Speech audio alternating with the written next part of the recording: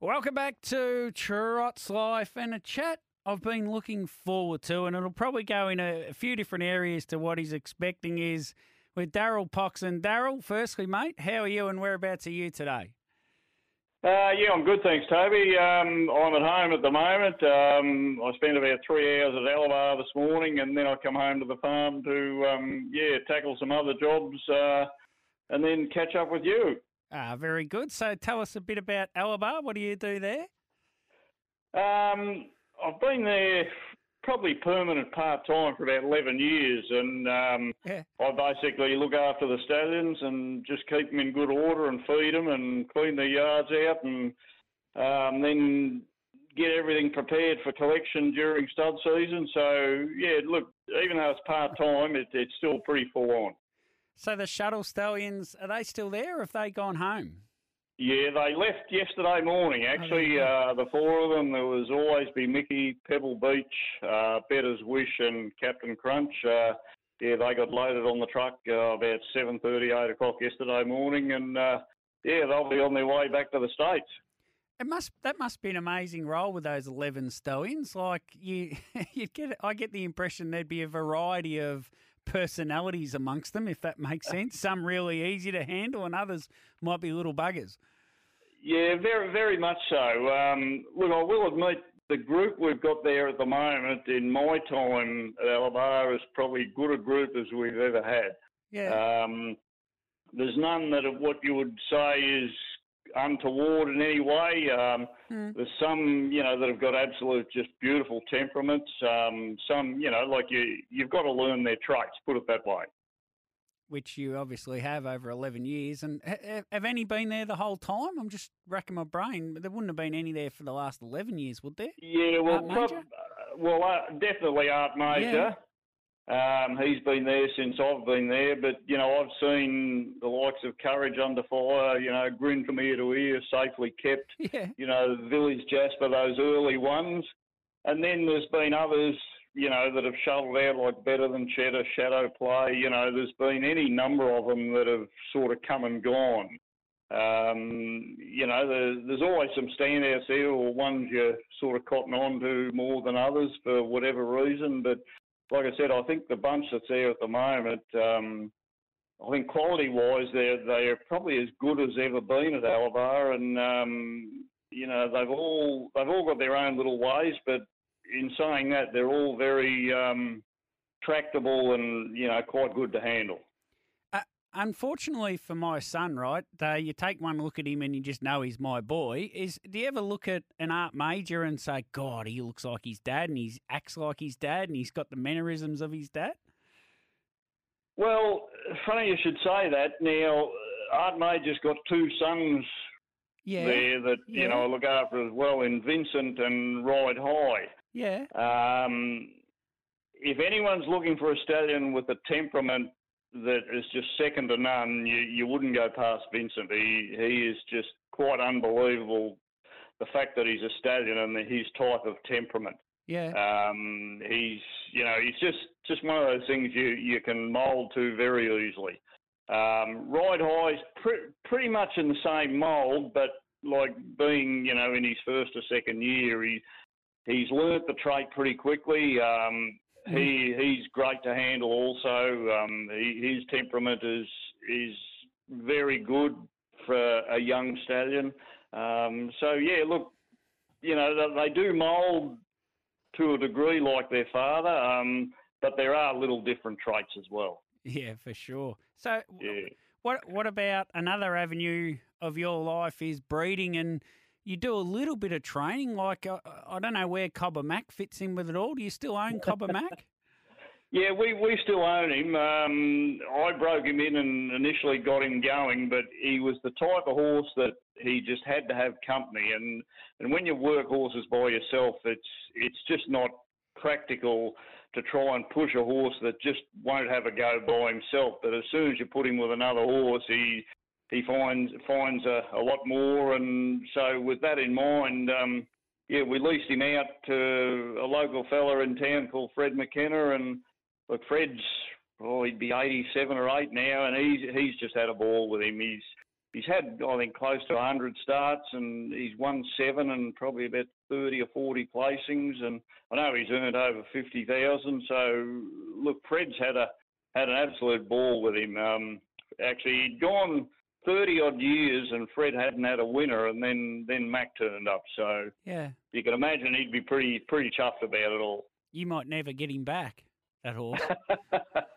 No, look, I've got a few out here that, during the off season from Alabama, even though I still go to Alabama, I've got enough time to, play around with a couple, and yeah, that's pretty much where it sits.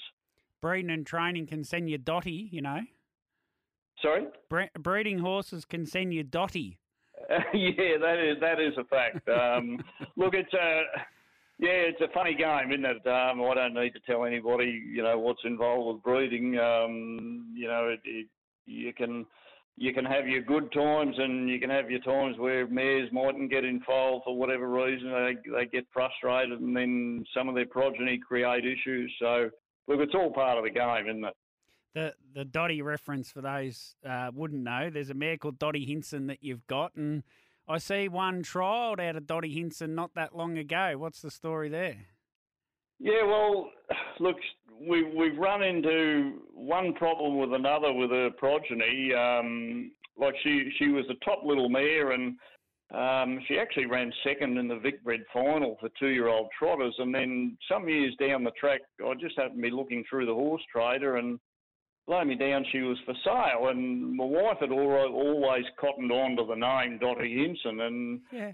I contacted a guy called Wayne Dimmick, who was up, he could be at Menangle or wherever, and he had it for sale. And look, we bought her for not a lot of money. All the foals she's had so far, while they haven't produced it at the races, they've all broken down through totally different reasons. And a couple of them, well, one especially, we had a Majestic Sun gelding that he was going to be something special, but he badly tore ligaments in his back, and he never really came back from it. So, look, this is all part of it. I've still got a couple of her progeny here that we're playing around with. So, yeah, look, there's still hope.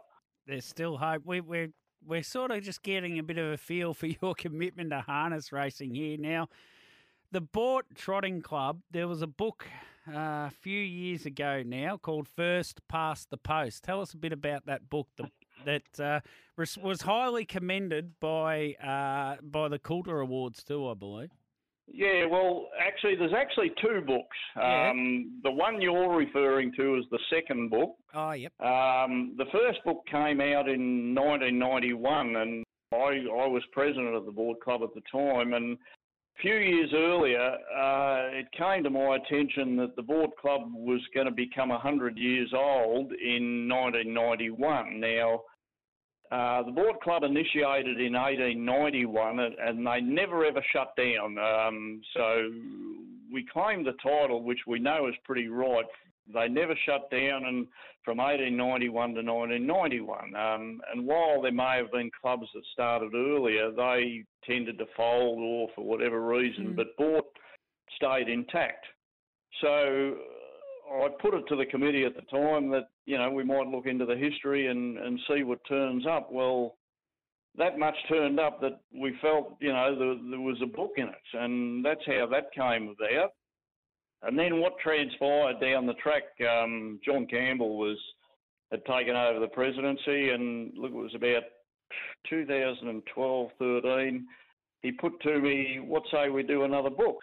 There's been a fair bit happening and what have you. So the next chapter came into being, and I was lucky enough to win some sort of award with it, which, as far as I'm concerned, it's a big thing for the club. That's the way I look at it.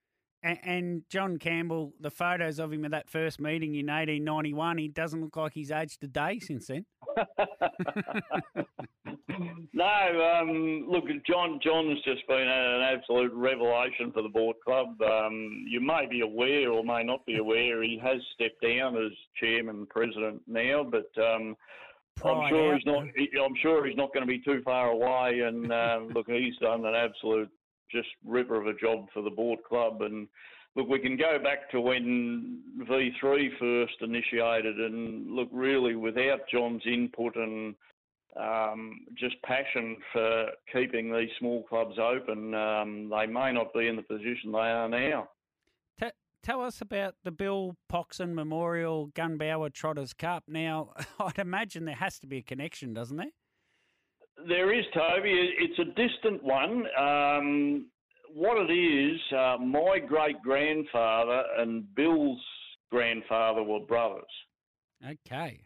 So it's a fair way back, but look, I got to know Bill very well through the 80s when I was president of the Board Club and tied up with committees and what have you, and Bill was president of Gunbower. And look, you'd never meet a nicer bloke than what Bill Poxon was, and he was president of Gunbower for 36 years, and no wonder they've seen fit to continue and have a trotting race named after him in his honour.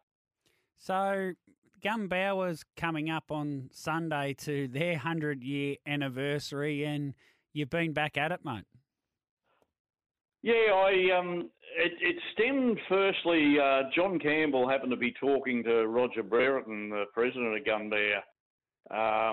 We're going back about 2 years ago now, and Roger mentioned to him that our centenary's coming up in a couple of years' time, and he said, geez, it'd be good to have a book about it. Yeah. Well, John passed it on to me a couple of days later, and what transpired then, my wife and I were at the Board Cup meeting, and next thing I see these two gentlemen coming up to me, and it was Roger Brereton and Peter O'Shea, the secretary of Gunbower. And of course, I had a fair idea what they were coming to see me about. And look, to be honest, I always said I wouldn't do another one, but I felt the way Roger was talking about it, there was a story there, and what's turned up since I started getting into it, there's not only a story there, there's just a history that just had to be told. So where do you start with that? I've got a picture, I've got a scene out of a movie almost, where you see someone in a library going through all old clippings, etc. Yeah. Look, things have altered a little bit from when I did the first book for Bort. The internet. Yeah, as in trying to trace things and all that. Like back then, my only really avenues, especially in the early days, because let's face it, all the people have died. You're relying on family members, maybe one or two or three generations down the track. But what I was able to ascertain back in those days, like we're talking the mid-80s, the Historical Society in Bort had a lot of microfilm with old newspapers on it. Yeah. And the local newspaper of the day, the Bort Standard, the owner still had a lot of old newspapers. So that was probably my first port of call. And I found a lot of information out of that. Then I was able to trace family members, down the track and get stories that way. It was a massive haul back then. Whereas nowadays, with computers and websites and what have you, that sort of thing, while it still is very time-consuming, it's a lot easier and you can do it at home. Yeah. Yeah, so put it this way, Roger, as far as the book that's going to be released next Sunday, Roger's been a massive help because not having lived in the area, he gave me names of people I should see, this type of thing. And it did make things a hell of a lot easier. But time-wise, probably for about 14 to 16 months, probably 7 days a week, I was in my office probably for, anything from 5 to 6 hours every evening, just trying to firstly research, then contact people via phone, email, whatever, get stories off them, then start writing it, then you'd go back and edit it. It's a big call. So you'd sit down with these grandsons, granddaughters, etc., and just record an interview with them, would you? And then pretty much, yeah. Some of them will give you there might be old newspaper clippings. Yeah. We've gathered quite an array of magnificent old photos, especially. some of them, when you actually see them, they'll just blow you away. The quality of them and the type of photos they are. Some of them are of some of the old horses winning. Some of them are, just the owner who was a gun bear identity standing holding the horse. But some of these photos go back to the early 1920s and even earlier. So I think that adds to the nostalgia of a club becoming 100 years old. Are you going to do another one? Look, my wife tells me no. But look, at this stage, no, I don't think I would, Toby. But, there are stories that sometimes do need to be told. And it's not until you start delving into club history that these stories surface. Yeah, well, I understand that, and this is probably one I did want to tell because it's a huge effort from your behalf to do this, and I'm not sure the sign-on fee was quite what Stephen King is getting for his next book, for this book, and Cobber Max had 4 starts at Gumbera and hasn't won a race there, so I'm not sure he'll feature in it yet. But No. Well, actually, he's had a spell for a couple of months, and actually Fred, the trainer, just come out and picked him up a few days ago. So he'll be a little bit off. But actually, there is an interesting story to Gumbera, and I'll relate this one. Yeah. I won the first race at Gumbera as an owner, and who was the horse? It was a horse called Gandara King back in 19... You remember the name, do you? Yeah, there's something about the name, yeah. Yeah, look, a good mate of mine and one of my best friends, Gary Kogel, we were part owners in him, and Gary trained and drove him, and he ended up winning 11 from 70-odd starts, and look, we were lucky enough to win an MO at Moonee Valley with him, and look, we had a lot of fun with him, put it that way. Yeah, Gary trained another horse for you too, didn't he, that won a few races? Yeah, Gandara Gold was another one. He won 11 of 36 before breaking down. He was on the way too.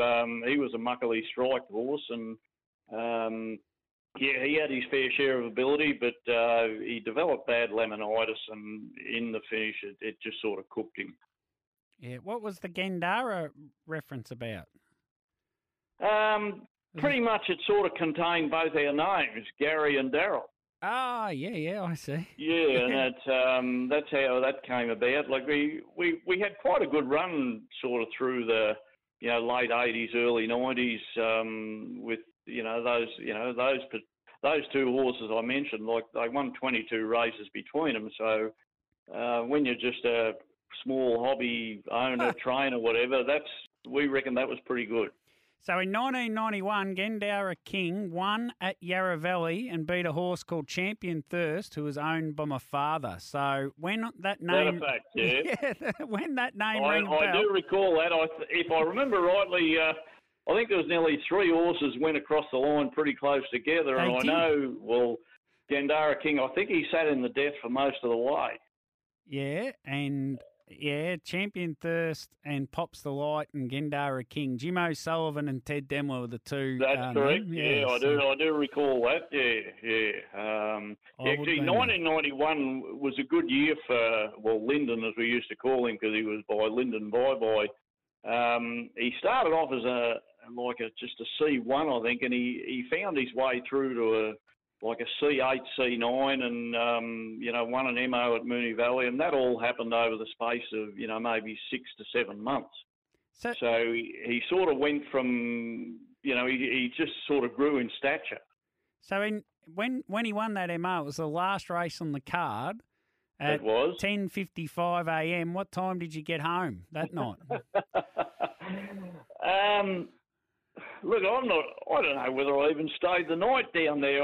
We probably did come home, but to be honest, I don't really remember. But look, Gary always thought he'd be very hard to beat that night, and he sat in the death for the whole race that night, and just proved too strong for them. And look, when you have your first runner at Moonee Valley, let alone win it, like for us little country fellas, that's a massive, massive thing.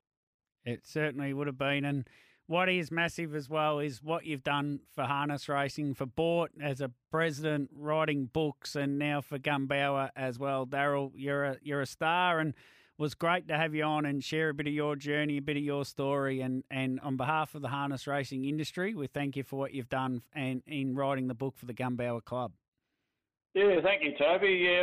Look, I suppose we all get passions and what have you, at some stage in our lives. And my first introduction to trotting started in the probably early 1970s. I was born and raised in Bort, but I spent about 3 or 4 years in Melbourne, and during that time a friend of mine used to go to the showground trots, and I tagged along with him one night, and it was sort of an era when you saw Hondo Grattan and Paleface Adios and Gallagher and Welcome Advice, Reichman, these type of horses, and for some reason it just stuck with me. Once it's in, it doesn't get out, does it? No, it's a bit like that. So, but anyway, look, I thank you for your kind words. Hopefully, a lot of people will get to Gumbauer on Sunday and help the club celebrate the centenary. And if they feel obligated, or they'd like to, there'll be a book there for them to read and catch up on Gumbauer's history. Darryl, thank you so much, mate. Thanks for joining us on Trots Life. Yeah, good on you. Thanks, Toby.